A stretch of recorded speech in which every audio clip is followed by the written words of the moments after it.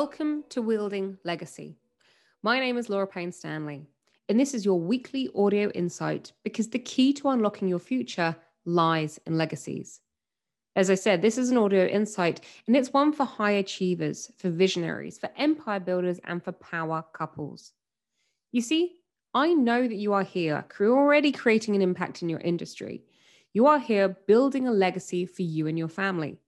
And it drives you, it occupies your mind.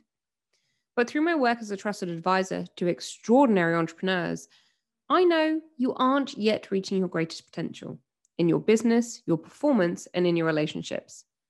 Now, I'm known with my clients, I am one of their loudest cheerleaders, believing in them often before they do. And yet, you can't enroll me in your legacy limiting story. I'm your biggest empowering challenger as well as you create your ultimate legacy. So this audio insight is called Wielding Legacy because, as I said, the key to unlocking your future lies in legacies. So welcome to episode 2, how to move past legacy mindset that is keeping you stuck. It surprises me how many entrepreneurs don't actually spend any time thinking about the past legacy, those thoughts, those feelings, and everything to do with mindset that is keeping them stuck and stopping them from moving forward. And some of this comes down to actually our definition of what is legacy. So legacy from the Cambridge Dictionary is something that is part of your history or that remains from an earlier time. What's really interesting from what I know, the work that I do, is when we talk about legacy, people think of it as so far in the past or at the end of life, as such as they're not here anymore. What's my legacy? So in today's episode, we're going to be focusing on past legacy mindset that can be keeping you stuck and is actually coming into the present, specifically focusing on ancestral beliefs or patterns. So do you have any thoughts, any beliefs, any values, or any patterns that you feel that you were born with? Is there a history or a known ancestral trauma in your lineage? Now, part of the work that I do with clients looks at limiting beliefs that are held so deep in the subconscious mind. And I wanted to share with you one story from a client. And this is something that I've heard actually quite often from different clients of mine over the years. And this client said to me, she said, "I don't do woo-woo, Laura. I don't believe in past lives. I don't believe in the power of the universe or anything like that. Don't think me rude. It's just not for me. So don't try and sell me on it." And I was like, okay, sure. That's absolutely fine. See, what happens with my clients is I play in any way that they want to in order to help them, to cheerlead them and to challenge them. So I know I went back to her and said, "Do you trust me enough? And can I engage your sense of adventure enough?" Because you see, I know that she loves adventure. So I said to her, "Can you engage your sense of adventure enough to surrender yourself and play with a new technique that we've not done before?" She kind of said begrudgingly, yeah, Laura, you know I trust you. And so hell yes, of course. It was a little bit like a teenager saying, yeah, okay, I'll do that. So we went through a powerful, powerful technique. And it's one that I've created and used within the 3L theory framework. Now, this client was conscious the whole time, but the technique actually allows your unconscious mind to communicate. So at the end of their 90-minute session, I'm not going to share all the details with you right here. Maybe I'll invite her on a future Wielding Legacy and she can kind of tell you everything. But at the end of this 90-minute session, she was sat with me on the cream velvet sofa and she was recalibrating. So I gave her some space, held silence for her.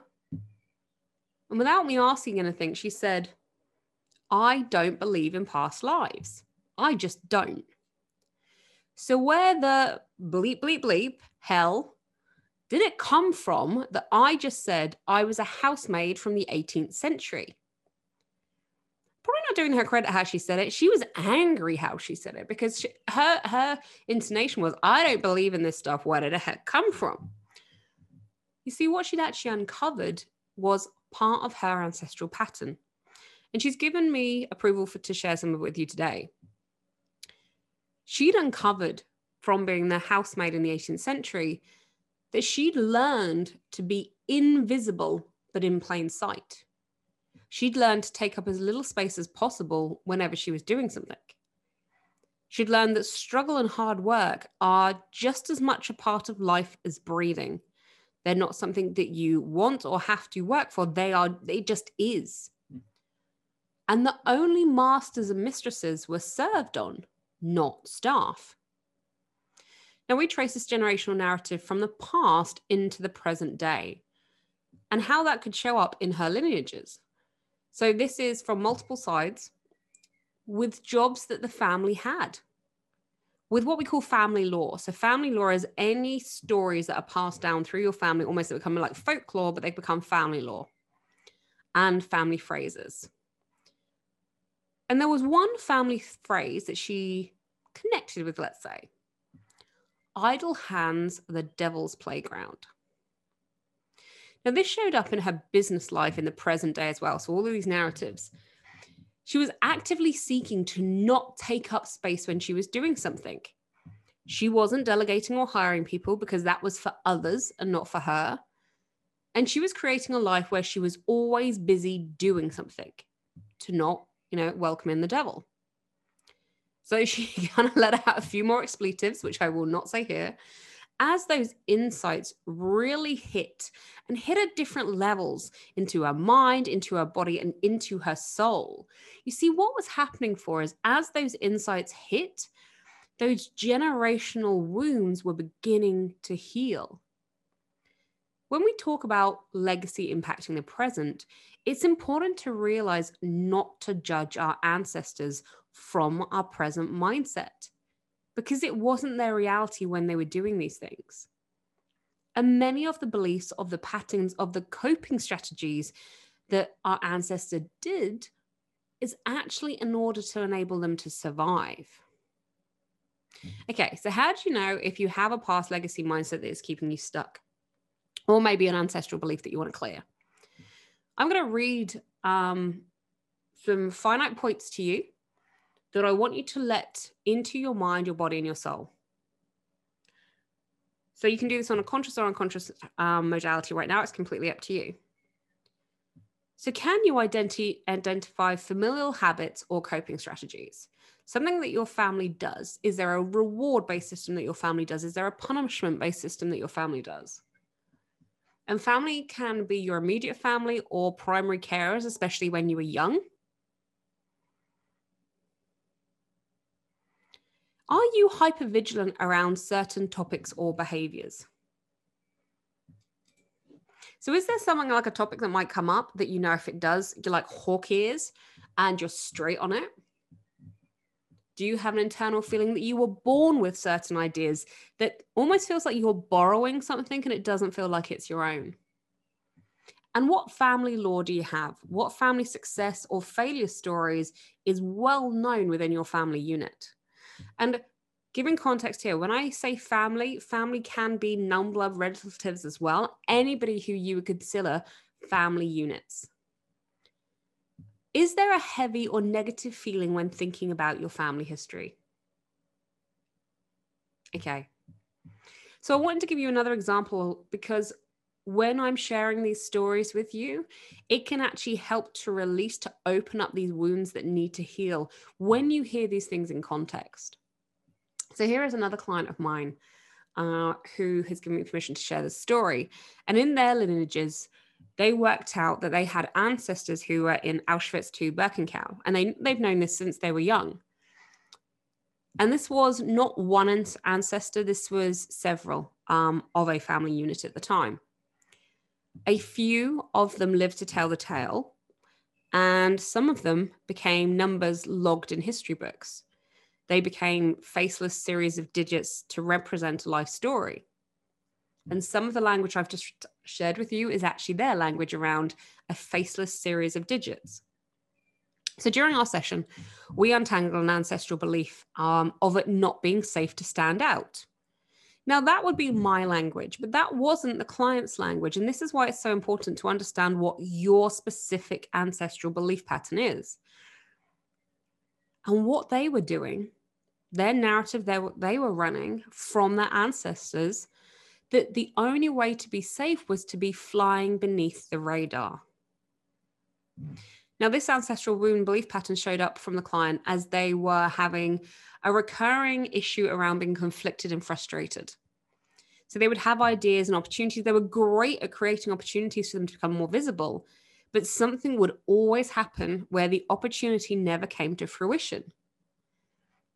Now, this type of legacy narrative, it isn't just about avoidance of it's not comfortable to do something, but it was hard-coded into her DNA as to what was safe, a primal need to stay safe for all times. It's not a mild fear-based response of being uncomfortable. It was a connotation for her of excruciating torture and a long death. So for this client, the ancestral pattern was manifesting for her in physical symptoms. Because remember what I've just said about excruciating torture and long death. When you think about those 5 words, they are heavy. They are full of pain. So when she had an opportunity to become a public speaker, especially if she was the only person to be on a stage or to be in the spotlight, then she would have physical symptoms. The other thing as well that she had from her ancestors was not to become easy pickings. So it wasn't just about standing out. This is why when she was on her own, she became easy pickings. Again, think about where she learned that from Auschwitz to Birkenau. If you were easy pickings and you stood out and you were on your own, we're not just talking about torture or death. We're talking about other things that could happen. So another ancestral narrative that she had was to avoid having any kind of easy pickings, never be on your own, never stand out. So a stage for her, even though her conscious mind wanted to, the idea of standing on her stage meant that she was not flying beneath the radar and meant that she was suddenly easy pickings. So when we talk about ancestral narratives, they can manifest in physical symptoms and they seem obvious when you unpick them, but that's why they lie in the unconscious mind. So how do you start this work? Well, first of all, we need to identify familial habits or coping strategies. So do you think there is a pattern? Do you think there is a narrative or belief that you have a feeling you inherited? Is there an action that you've been wanting to do? Do you want to leave your job? Do you want to raise your rates? Do you want to stop a service that you no longer love? But is fear holding you back? Potentially, you may have a chronic health condition. Is that stopping you? So once you've identified the pattern that you are doing, so there's firstly pattern, you can identify then the belief that sits behind that pattern. So in the last client I was just telling you about, the pattern was she'd create opportunities to be visible and then something would happen that it wouldn't come about to fruition. Not that she necessarily self-sabotage, but that something would happen. That was the pattern. Now, the belief that sat underneath that we've already talked about. So what could some belief patterns be that I've heard from clients? I'm the black sheep of the family. Justice doesn't exist. Don't make a fuss is one I've heard. And saving is pointless, life is too short. Now, none of these beliefs are right or wrong. Don't bring judgment to them. It's whether they are helping you creating your future legacy. So once you've identified the belief, trace the belief back. Imagine now tracing that back to one of your ancestors. I want you to surrender yourself to get a sense of when they may have started believing it. It may be a sense, it may be a visual, it may be a sound, it may be a smell, and maybe many different things going on. And if nothing comes, that's okay too. You may just know that you got this belief from your ancestors without being able to do the other parts, and that's absolutely perfect because everything is perfect. Now, what is the intention of the belief? See, all beliefs have an intention. Why does it exist? What was going on for your ancestor that this belief helped them to protect them? There's a reason we all have beliefs, even if we don't really understand in our conscious mind where or why they exist, but they do for a reason. So why do you think with your ancestor, they needed that belief? Now, we are going to move in slightly into the land of the woo. So if you're like my first client and the woo isn't for you, just go with it. If you trust me, if I can engage your sense of adventure, let's just try something new if you've never done it before. I want you to acknowledge your ancestors. Give thanks to your ancestors in any sacred way that feels special to you. That may be pouring a whiskey and raising a glass to them. That may be creating an ancestral shrine or place in your home or your office that you remember them by. It's completely up to you. But acknowledge their path, their struggles. And then we need to let them know that you are going to put down this ancestral pattern, for it no longer serves you and those, especially importantly, who come after you. Now, this is not going to be a quick process. You could take as long or short as you want to with this. I'm going to invite you to explore and have a little bit of play. So once we've acknowledged our ancestors, we need to replace the belief. You see, what happens if you don't replace the belief with something new? The old has a better chance of coming back, because your mind has got a gap, and we don't like gaps. We're going to fill it. So why don't you fill it or replace it with a brand new belief? So coming into the present day, you who you are in the present moment, what belief do you want to replace the ancestral one with? What would serve you as you create your legacy? What is your desired work-life blend? Then I want you to write it down. And it's really important that you write down this belief. I don't want you to type it. I want you to physically write it.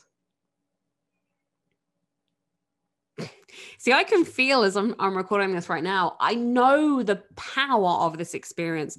And I'm just going to give you some context right now. You may be absolutely not experiencing any emotions. You may have snot rockets. You might be crying. You might be feeling really hot. You might have itchy palms. You might be sweating. You might be farting. Let's just talk about all of this right now. All of these things are absolutely normal and very common. But I'm going to invite you to flow with what's ever happening for you. And never forget, our wounds and healing from our wounds provides power for us and those around us as we elevate. So thank you for being here today with me in Wielding Legacy podcast, as the key to unlocking your future lies in legacies. So in this episode, I've covered how to identify ancestral legacy patterns. Look at identifying familial habits. Are you hypervigilant around certain topics? Do you have an internal feeling that you were born with a certain idea and you're borrowing it? What family lore do you have? Family success and failure stories that are really well known. And do you have a heavy or a negative feeling when thinking about your family history? Now, if you know someone who would benefit from listening to Wielding Legacy, send them over to laurapaynestanley.com and they can sign up. And don't forget, you can also follow me on Clubhouse as LPS or Instagram as Laura Payne Stanley. See you for the next episode of Wielding Legacy.